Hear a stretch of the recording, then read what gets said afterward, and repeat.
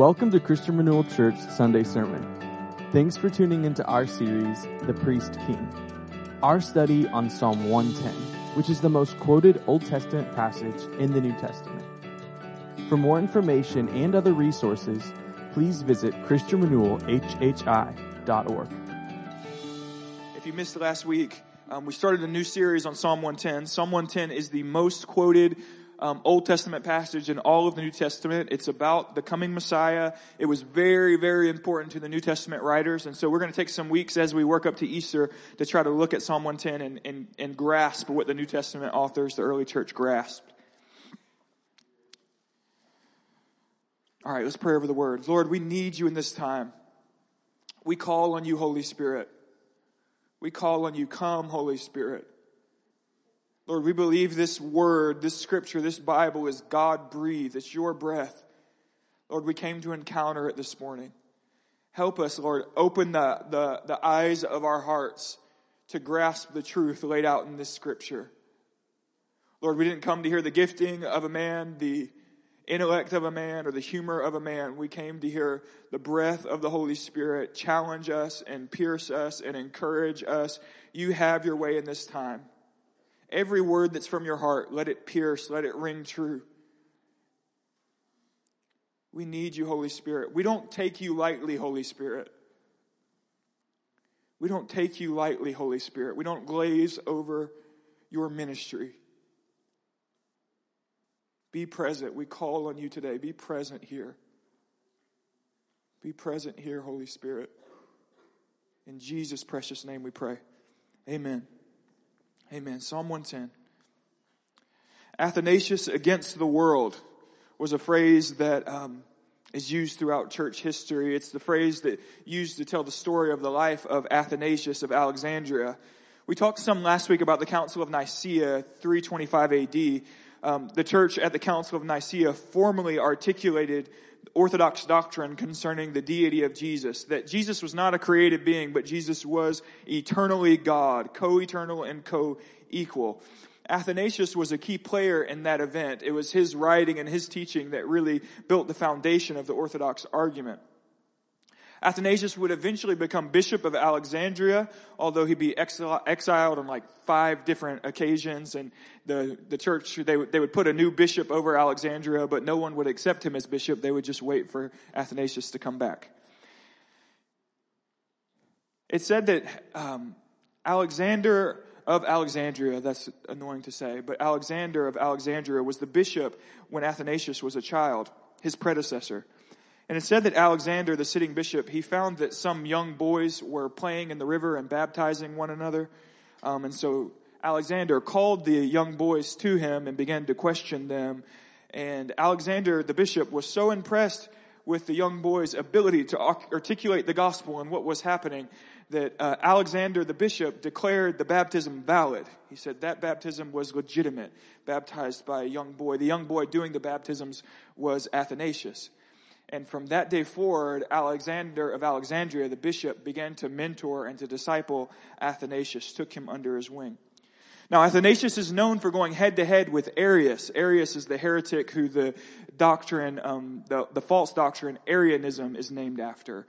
Arianism teaches that Jesus is not eternally God, but that Jesus is a created being, and it's actually very similar to what Jehovah's Witnesses teach today. And so that doctrine is named after Arius, and Arius is kind of Athanasius' chief opponent.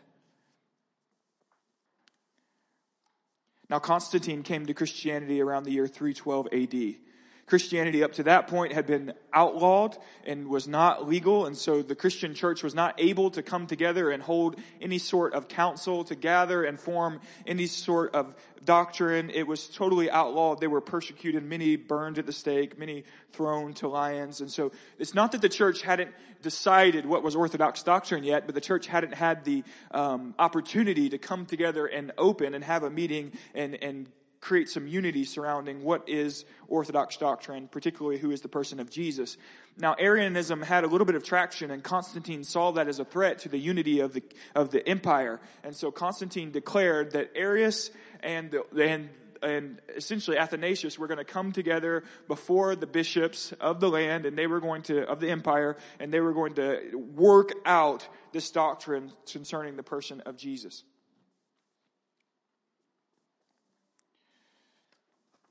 Again, up to this point, Christianity had been illegal.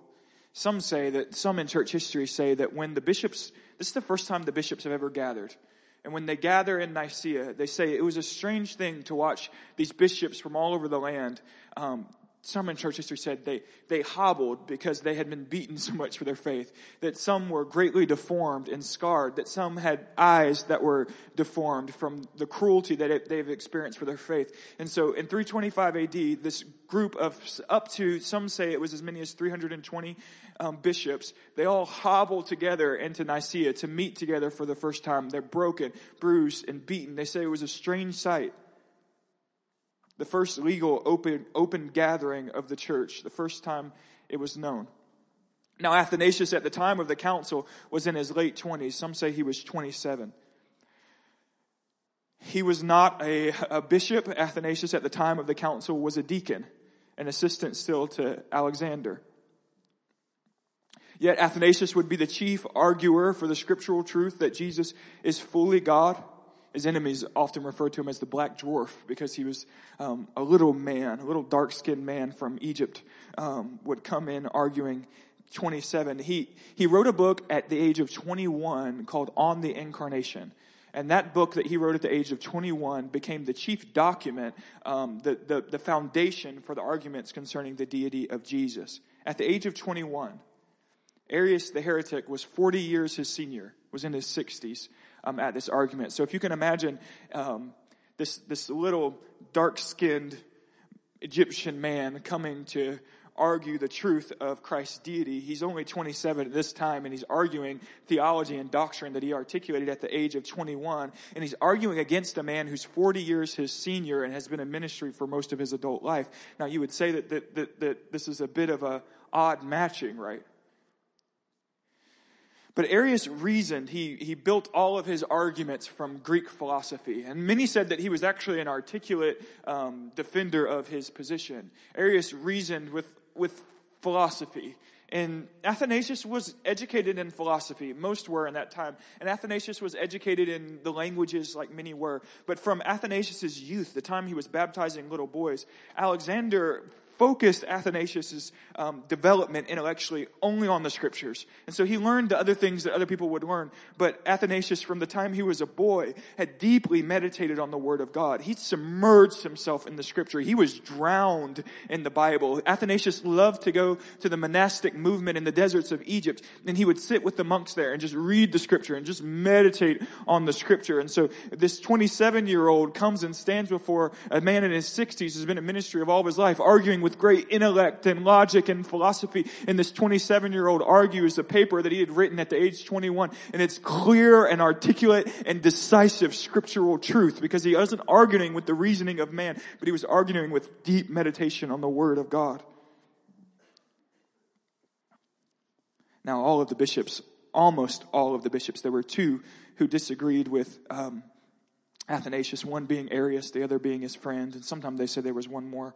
But the other 300 all agree with Athanasius that Jesus is fully a God. That is what the Bible teaches. That is Orthodox doctrine. And so Arius is declared a heretic and driven out, but the fight didn't stop there, because Arius had an axe to grind, and Arius was a bit of a marketer. Arius wrote songs that said Jesus is like God, not God, but created. And Arius taught these songs to people all over the land. And for a moment, it really felt like Arianism was taking over modern Christianity. Many of the bishops and the fathers who were orthodox in their theology and believed Jesus to be fully God, they were tired of fighting, and they were just, whatever, let's quit fighting, let's find common ground. But Arius didn't quit. He was taking over the landscape with his false doctrine. And there was a moment in church history that felt really bleak. But Athanasius kept fighting and kept arguing and kept writing. He'd be banned and he'd come back full of the Spirit and with fresh argumentation and clear doctrine. And Athanasius just kept presenting scriptural truth. And he just didn't quit. He didn't bow his knee to the modern mainstream pressure. But he belonged fully to Jesus and the truth of the Scripture. And so he just kept articulating it and kept arguing. At one point, they try to have Athanasius executed on the charge that he had murdered another priest. The problem is that the other priest was just hidden in some cave, intentionally to try to deceive the courtroom about Athanasius. Even when the other priest was presented and everyone says, look, the man's not even dead. Of course, Athanasius isn't a murderer. They still catch Athanasius on some other little charge and have him driven out again. But he doesn't quit because his life doesn't belong to him. C.S. Lewis picked up Athanasius on the Incarnation in his early years, and C.S. Lewis said it was very quickly that he realized that he was reading a masterpiece.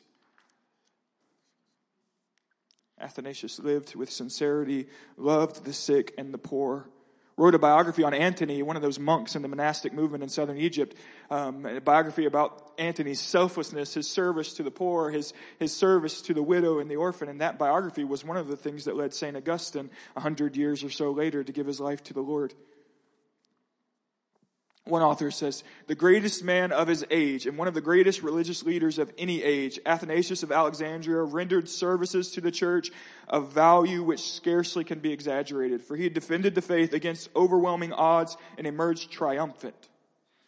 And so I spent some time this week piddling through the 21-year-olds on the Incarnation, and the doctrine is clear, it's articulate. And a 21-year-old doesn't write like that without really meditating on the Word of God deeply.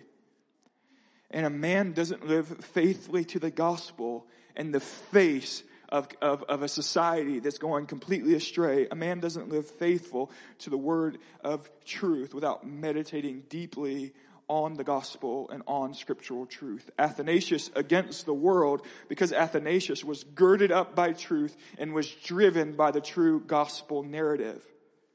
And when you've been really moved by the story of the gospel, offering yourself freely to Jesus is the only logical outworking of that gospel.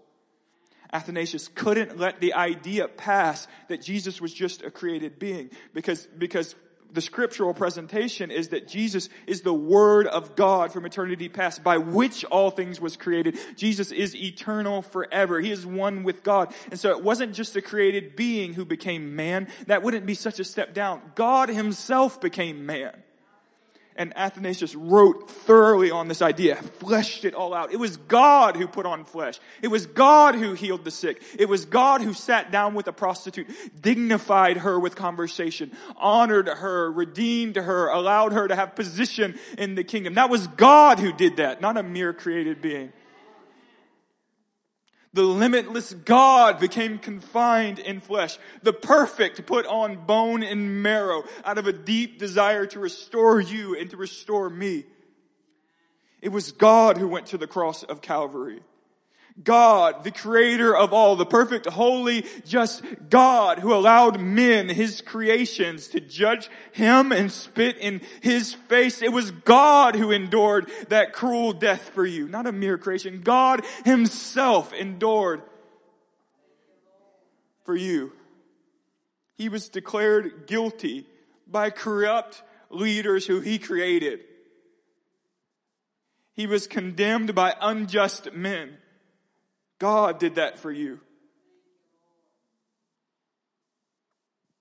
And the truth that God embraced humiliation, that God was condemned, that God was crucified because he wanted me, he wanted redemption, he wanted restoration in the earth. That truth drove Athanasius to gladly serve Jesus even when everyone else seemed to be running astray. He gave himself fully, willingly, with joy and gladness to the gospel of Jesus. The gospel produced in him abandonment to all else. And so today, as we look at Psalm 110 again, and we're going to focus today on verse 2 and 3, we're going to kind of zone in on this line in which David writes, the Messiah's people will offer themselves freely on the day of his power. They will offer themselves freely, not begrudgingly. They do not offer themselves out of fear of punishment. They do not come cowering in submission, not out of compulsion or some sense of religious duty. They offer themselves freely in the day of his power. Jesus' people offer themselves freely, gladly, with joy. Let's read the psalm. We're going to read the entirety of Psalm 110 again. And again, we're going to work in verses 2 to 3 today. You guys okay with me so far? I don't care if you ain't, because I came to talk about some things. Psalm 110, verse 1 through 7. The Lord says to my Lord, sit at my right hand until I make your enemies your footstool. The Lord sends forth from Zion your mighty scepter. Rule in the midst of your enemies. Your people will offer themselves freely on the day of your power. In holy garments, from the womb of the morning, the dew of your youth will be yours. The Lord has sworn and will not change his mind. You are a priest forever after the order of Melchizedek. The Lord is at your right hand. He will shatter kings on the day of his wrath. He will execute judgment among the nations, filling them with corpses. He will shatter chiefs over the wide earth. He will drink from the brook by the way. Therefore, he will lift up his head. A bit of context, just to remind you of where we went last week. This psalm is classified as a royal psalm.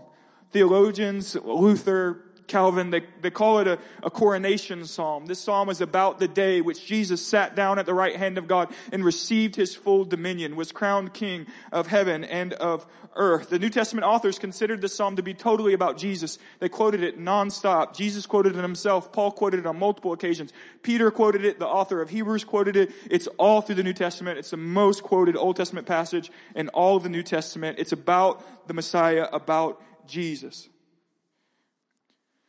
Peter declared on the day of Pentecost that this passage is about Jesus, what happened after Jesus' ascension. After Jesus returned to heaven, Peter said, in that moment, Yahweh declared to the Son, you sit down at my right hand until I make your enemies your footstool. We said that Jesus is the preferred king. He is the uniquely chosen Messiah. He is God in the flesh. He is God resurrected and ascended and seated at the right hand of God. He is King of heaven and earth fully.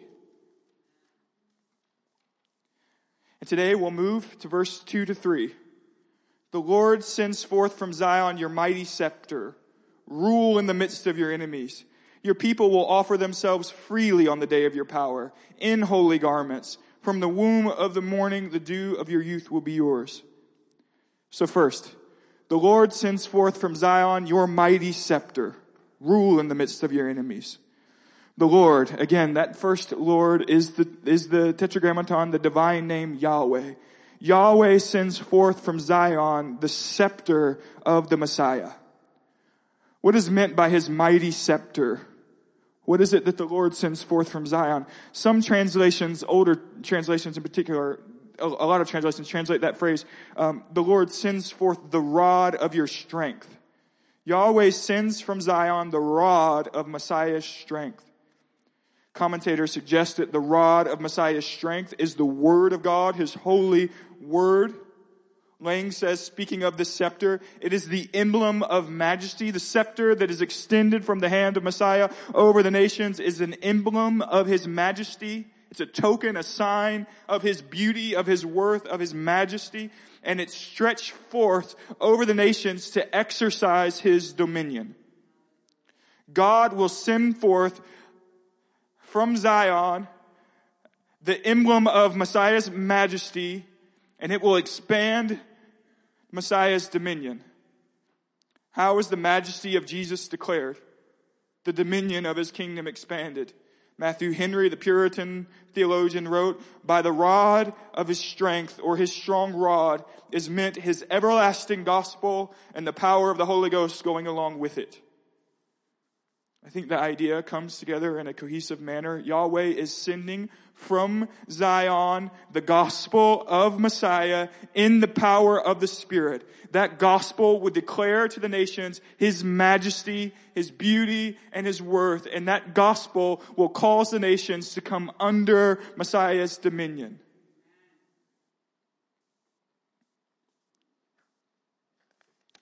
Notice that the scepter comes from Zion.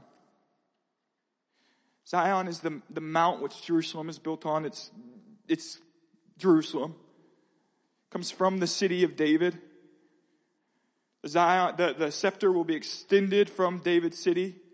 But David's dominion only stretched over Israel, the promised land. Messiah's dominion will be sent forth to the nations, will be extended even in the midst of his enemies. Many came to see the splendor of Solomon's kingdom. Many came to hear his wisdom, to see the gold and the silver and the beauty of the architecture. Many came to witness Solomon. Many will come to Messiah not just to witness his splendor, his majesty, the beauty of his creation, the wonder of his gospel. The nations will come to see Messiah, and they will come to bow before Messiah. They will come to submit themselves to his lordship. Rule in the midst of your enemies. The Messiah's majesty and dominion will flourish even in regions of great darkness. Even in nations where it seems that they belong fully to idols, the majesty and the gospel of Messiah will be declared in those regions of his enemies, and even there his dominion will be spread. Even his enemies will come to bow under the authority of King Jesus when they recognize his majesty in the proclamation of the gospel. So what do we glean from this first line? That the gospel, in the power of the Holy Spirit, is the means by which the beauty of Jesus is revealed to the nations, and even those who were opposed to him, even the land of his enemies, even idolaters and idol worshipers, even they will come to bow before Jesus and declare him beautiful. I want you to know this morning that we do not mature beyond the simple gospel. There are times in church history, and particularly in our culture, where some come and they seem to declare that they have matured beyond the simple gospel, the life, death, resurrection, and ascension of Jesus, ascending of the Spirit. And they come to declare the hidden and mysterious things, the deep things of Scripture. I want you to know this morning that the gospel of Jesus is the deep thing of Scripture. Paul says, I preach nothing but Christ and Christ crucified. I know nothing but Christ and Christ crucified. I want to tell you this morning that the mature know nothing but Christ and Christ crucified. And I've come to proclaim nothing to you this morning other than the life, death, and resurrection of our King Jesus. And I will not go down the road of those spiritually mysterious ones who proclaim the deep things of Scripture. Oh, the blood of Jesus is the deep thing of Scripture, friend. And when the church gets away from the simple gospel, they've got away from holding out the scepter of Jesus over the nations. For Athanasius, the deep things were this, that God became man.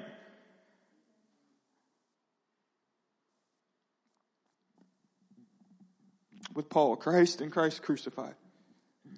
Paul said it's foolishness. The gospel is foolishness to those who are perishing. But to us who are being saved, it's the power of God.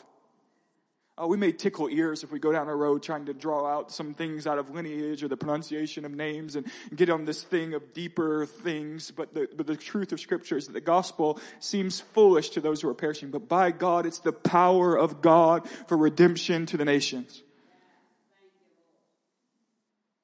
Get out of here with a spiritual mumbo jumbo. Christ and Christ crucified. Next, we learn from that line that the gospel is to begin in Jerusalem, but it is to be stretched out over all nations. Therefore, the kingdom will transcend nationality and culture. It's a diverse kingdom. It's filled with all types of people and exists in all regions. Yet it's a unified kingdom in that it comes under the dominion of this single king. Is the gospel for the Jew alone? Of course not. It starts in Zion, but it's extended out. Is the gospel for the Gentile alone? Of course not. It starts in Zion.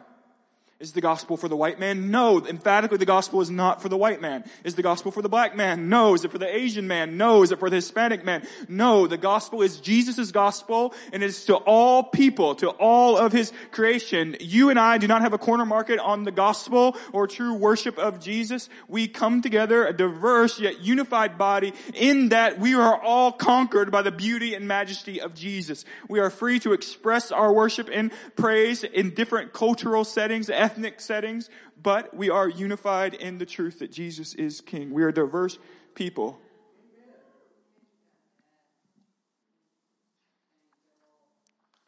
We're unified in this. We have seen the majesty of Jesus in the gospel and have encountered the power of the Holy Spirit, and we've come to gladly surrender to him. Next, I want to consider this line for a moment. Your people will offer themselves freely on the day of your power in holy garments. This line is so packed with theological truth, I think we could talk about it for hours, which I know you're desperate to do. First, your people. Messiah has a people. Where did he get these people?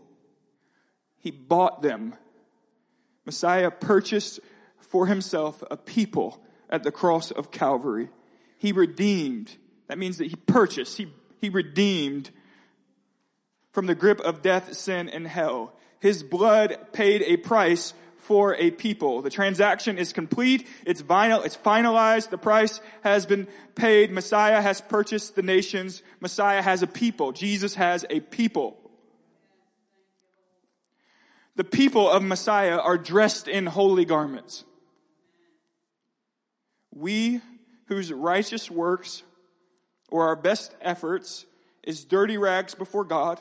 That you know that Hebrew originally there, the filthy rag is a reference to a rag that a woman used in her menstrual cycle. And God says that your righteousness is like that to him. That means that the good works that you're proud of, your best days where you pat yourself on the back and you say, by God, I am spiritual. I feel very good about myself. Even those days, God says, are filthy before him. There are none who are righteous. No one's righteous. None who seek God. They're from the days of their youth, God said in Genesis, from the days of their youth, their hearts are set on iniquity, are set on evil. There are none righteous. Who is righteous, the scripture says? Emphatically, the answer is none. No one. Yet now Messiah's people are clothed in holy garments. How is it that rebellious humanity has now become Messiah's people dressed in holy garments? Because the blood spilled for you not only bought you, but it washed you. It possesses cleansing power. Isaiah said in chapter 1, though your sins are as scarlet, they will be made white as snow. Though as crimson, they shall become like wool. You are guilty and rebellious, yet now in this text, you are declared belonging to Messiah and cleansed in holy garments. None of us are righteous. If you claim to be righteous, you're the worst kind of self-righteous, and you're obnoxious to everybody, okay? Nobody's righteous. Our garments are filthy and stained. You were dressed in filth. Jesus is dressed in holy, pure, white robes. On the day of his crucifixion, he took off his holy, pure, white robes and he held it out to you. Take it, he says. You can now wear my righteousness as if it belonged to you all along. And he picked up your robe that you wore, stained with your pride, stained with your ego, stained with your sexual sin, your rebellion, your lies, your conceit. He picks up your garments, stained with your bitterness, stained with your unforgiveness. It stunk of your pride, and he put it on his back, and he wore it as if it belonged to him. And he wore it all the way to the cross, and he received the punishment as if the garment he wore was his.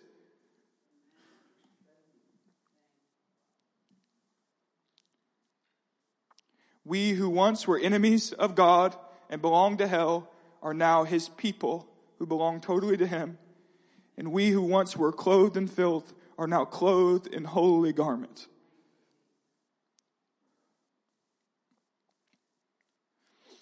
And so they offer themselves freely on the day of his power. Why do we offer ourselves freely on the day of his power? Because he offered himself freely for me in my deepest, darkest place. He came and offered himself freely for me. It's my joy to give my life fully to Jesus because Jesus gave his life fully to me. I love because he first loved me. The fuel of the kingdom is not self-righteousness. The fuel of the kingdom is not a works-based gospel. The fuel of the kingdom is agape love, selfless love. And when you've encountered that agape love, you offer yourself freely. How can I not offer myself freely to you, Jesus? You've been way too good to me. My love for him drives me to submission. His kindness by God led me to repentance. His grace led me to obedience.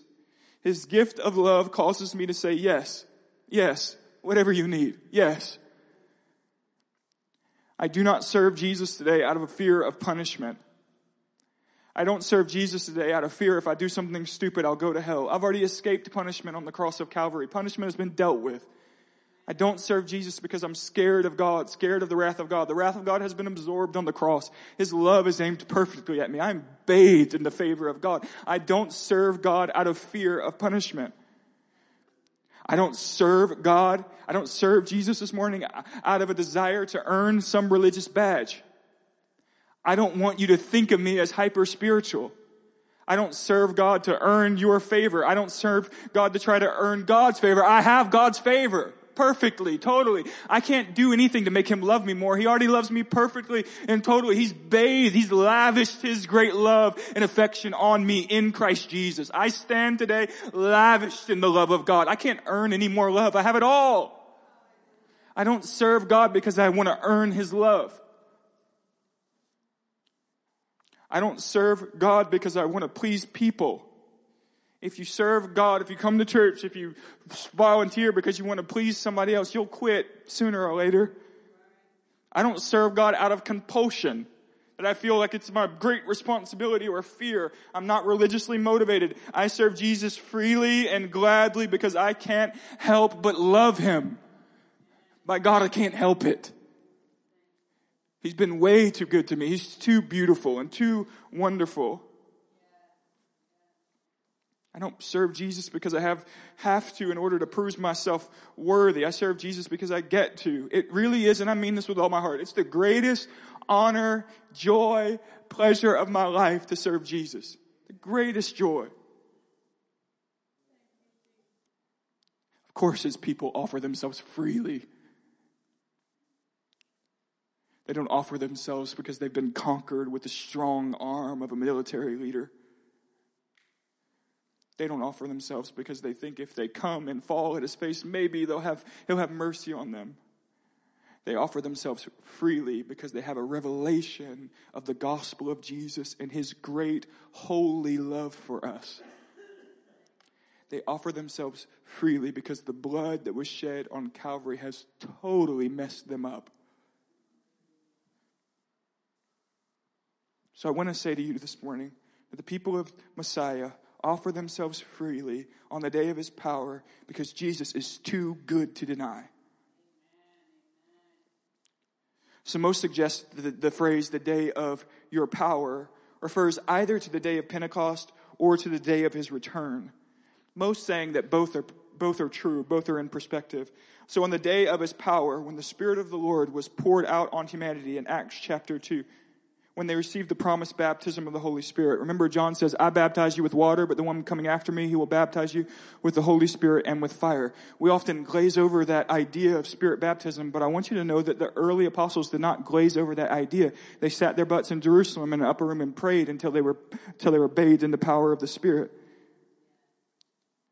In the upper room, God anointed them with the Holy Spirit. Priests, prophets, kings, they were all anointed with oil to signify the presence of God on their life to perform a specific function. Now, everybody in the upper room was anointed with the presence of the Holy Spirit to signify their authority to operate in the function of gospel proclaimers. And on that day, they offered themselves freely. They became his mouthpiece. They became his hands and his feet. Men once plagued with ego now stand up and proclaim a gospel that seems foolish, and they're willing to look like fools for the sake of Jesus. Men once plagued with selfishness, and they now serve the orphan and the widow. Men once gripped with greed, building their own kingdoms, now sell their land to give to the poor.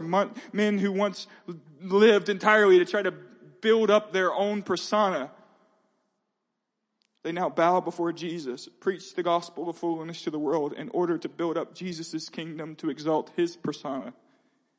They will become the outcasts of the world. They will become the fools, the scum of the earth. Freely, gladly, with joy. With joy, they become the scum of the earth.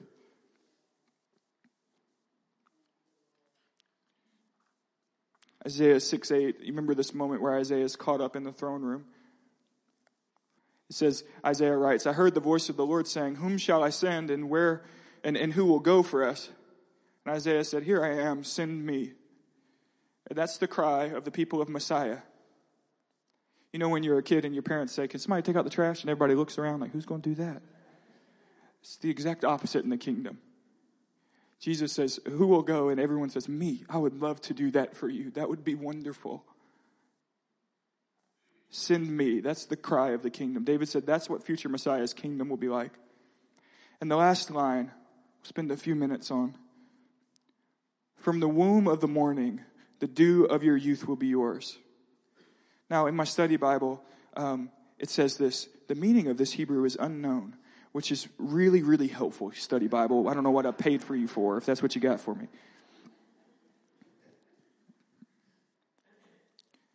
The NIV translates this phrase, your young men will come to you like dew from the morning's womb. That's the way that Calvin understood this phrase. And the idea that I think is most compelling, most commentators believe it's what the phrase meant. The idea is that as the morning grass, when you wake up in the morning and the morning grass is covered with dew, with little drops of water everywhere, they cover everything you see. It's a sign of refreshment and nourishment to the soil.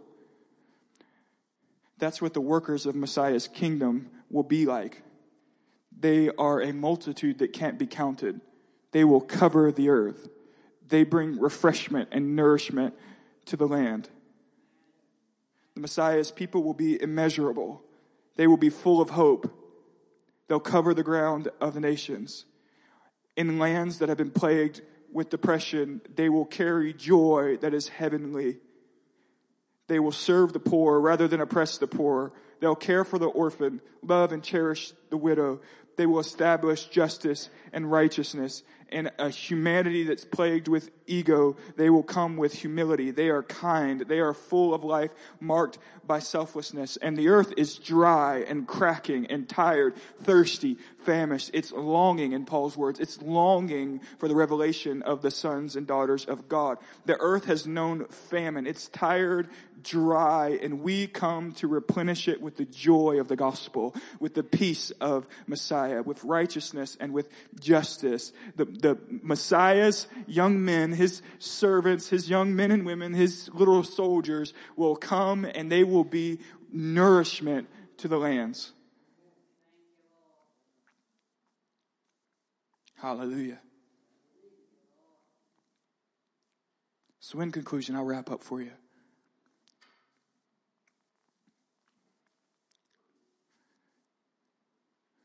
On the day of his power, a great number of people, like the dew of the land, they can't be numbered. They'll come with renewal, with joy, with hope. They will be dressed in holy garments, cleansed. And they come and they offer themselves freely to his service.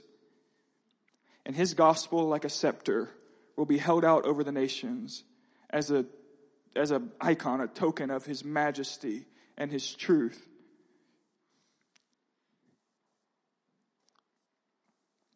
And his people offer themselves freely because they understand what he has done for us.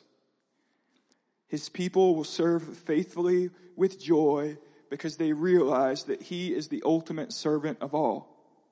The one who came not to be served, but to serve. When God puts on flesh, gets down on his hands and knees, and washes the dirty feet of sinners, when you come to that revelation that on the cross, he bore all of my sexual sin, all of my lust. He bore all of my greed. On the cross, he wore my pride and my worst, grossest moments. He wore it as if it was his own because he loved me. When you come to that revelation, when the eyes of your heart are open to that truth, all you can say is yes, yes. Freely I offer myself to you today, yes. Messiah's people are not a people who are religious or stiff. They're not manipulated into service. They don't serve under compulsion. Messiah's people are not like the cults who say, if you don't do enough good, then you're not going to make it to heaven. Messiah, we already belong to heaven. Of course I'm going to make it to heaven. And by God, heaven's coming in me. It's not a gospel of works. It's a gospel of thanksgiving for what Jesus has done It's a gospel of joy because you know that you didn't deserve it, man. It's a gospel of hope because he's promised future restoration. We offer ourselves freely because the eyes of our hearts have caught a glimpse of how good this Messiah is. Our founding fathers understood that monarchy was an awful form of government because all men are crooked. And there would have to be a diversification of power, checks and balances, in order to slow down the evil momentum of man. We learn today that democracy is not perfect either because people are still evil and easily deceived, and the masses can just as quickly turn towards evil. But if the king